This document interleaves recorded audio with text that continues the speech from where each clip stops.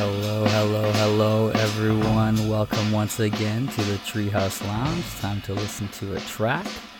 I am your host, as always, Morty Romaine. You can call me Morty, but most people just call me Magic. Today, of course, is another beautiful day up in the treehouse, as always. And it's also kind of a special day because today is Pajama Day. So we are all decked out here in our finest. I personally have my Monogram silk on. What? That's right, I floss like that.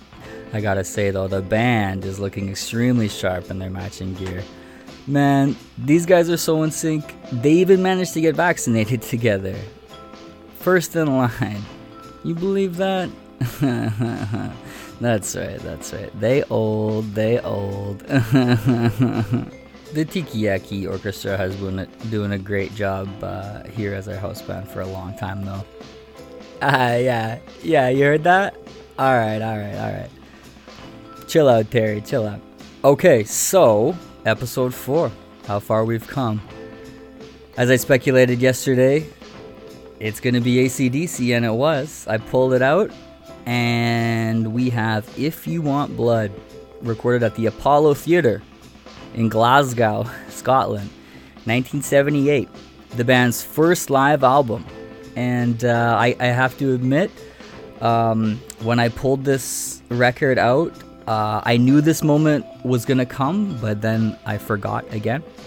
So as soon as I saw the If You Want Blood, I thought to myself, yes, If You Want Blood, you got it, one of my favorite AC/DC songs. But then I remembered, oh yeah, for some weird reason, that song is not on this record.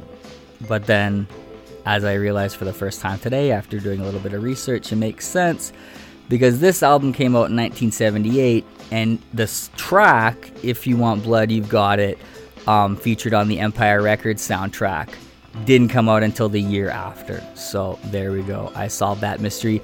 But no worries, because there is still, I got a ripper for us today. Whole Lot of Rosie is a song about a Tasmanian fan of the band that Bon Scott had a one-night stand with in Tasmania one night, I guess, in like 77 or something like that. And this song, when I think this song, it brings me back to seeing AC/DC my one and only time live. Stiff Upper Lip Tour, Winnipeg. It was the year 2000. I was 17.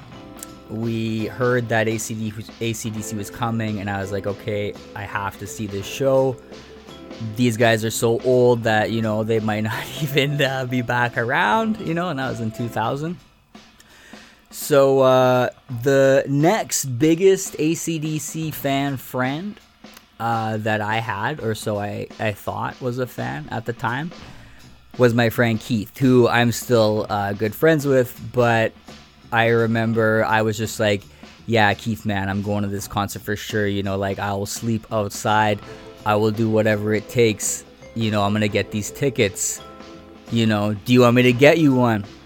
And Keith was like, yeah, I'm going for sure too. I'm going for sure. But no, it's cool. I'll get my own ticket. I'll get my own ticket. And I was like, all right, whatever, man. So, yeah. And then my stepdad, solid dude, had someone that he worked with at the jail, Headley Correctional Institute. And this person had some sort of side gig with Ticketmaster or something, so they could get tickets, and this person could get tickets, and they were friends with my stepdad.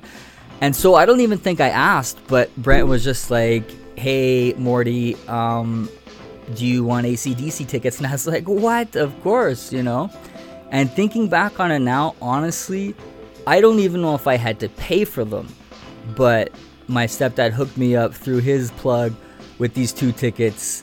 And then I think I was like, Keith, man, I got the tickets. Are we going or what? And he was just like, no, no, no, no, I'm gonna get my own. I'll get my own. It's cool. It's cool. And I was like, all right. And so, the next in line was other good buddy H-Span, who was like, yeah, hell yeah, like AC/DC, let's go, So we did, and Keith did not, which is pretty funny. Like, I don't know what the heck happened there or what he was thinking. But anyways, at this show, they played Whole Lotta Rosie, and they had this giant inflatable Rosie balloon, and I remember on her chest or somewhere she had a big heart tattoo. I think it said Rosie, big voluptuous woman who I guess would be meeting these measurements that, if you listen to the lyrics, Bon Scott describes as 42, 39, 56, and that she weighed 19 stone, which would be about 266 pounds. But, listen to the lyrics and you'll see that despite her size, which seems, Bon was not usually accustomed to with his groupie type one night stands, Rosie really rocked his world, enough to write the song about it, this big hit song. Okay, here we go. Whole Lotta Rosie live, baby.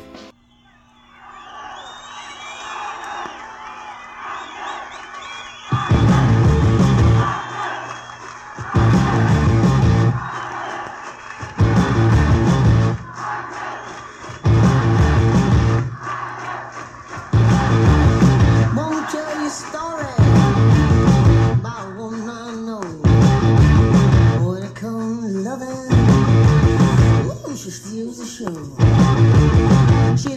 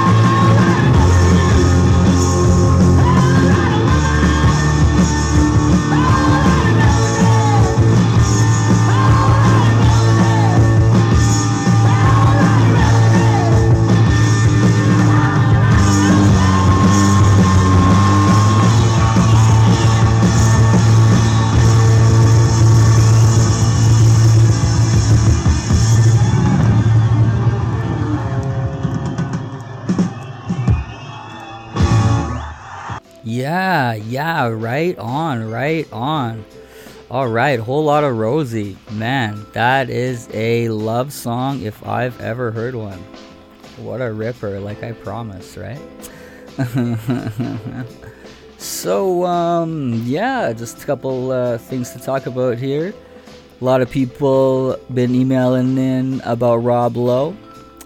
A lot of people agree that, yeah, he basically ruined Parks and Recreation. And that's all I'll say about that. I want to give a shout out to the listeners. We got people in Toronto. Shout out to listeners in Ottawa, Montreal, Winnipeg. And shout out to the listeners in Omaha, Nebraska. That's right. We see you, Omaha. What up? What up? Oh, hang on a second, guys. Hang on a second. What's up, Ham? Morty, we got a problem. What is it, Hammer? Some cats to try to order 2 Bud Lights. Bud Lights? Yeah, you want I should 86 them? No, just chill, Ham. I'll be over there in a minute. Don't do anything. Okay, boss. Alright then, well, a bit of a situation. I'll go put out this fire real quick.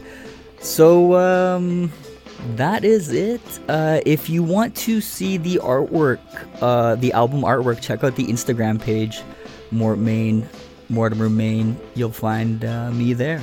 And with that, I hope you have a great day, and I will see you tomorrow.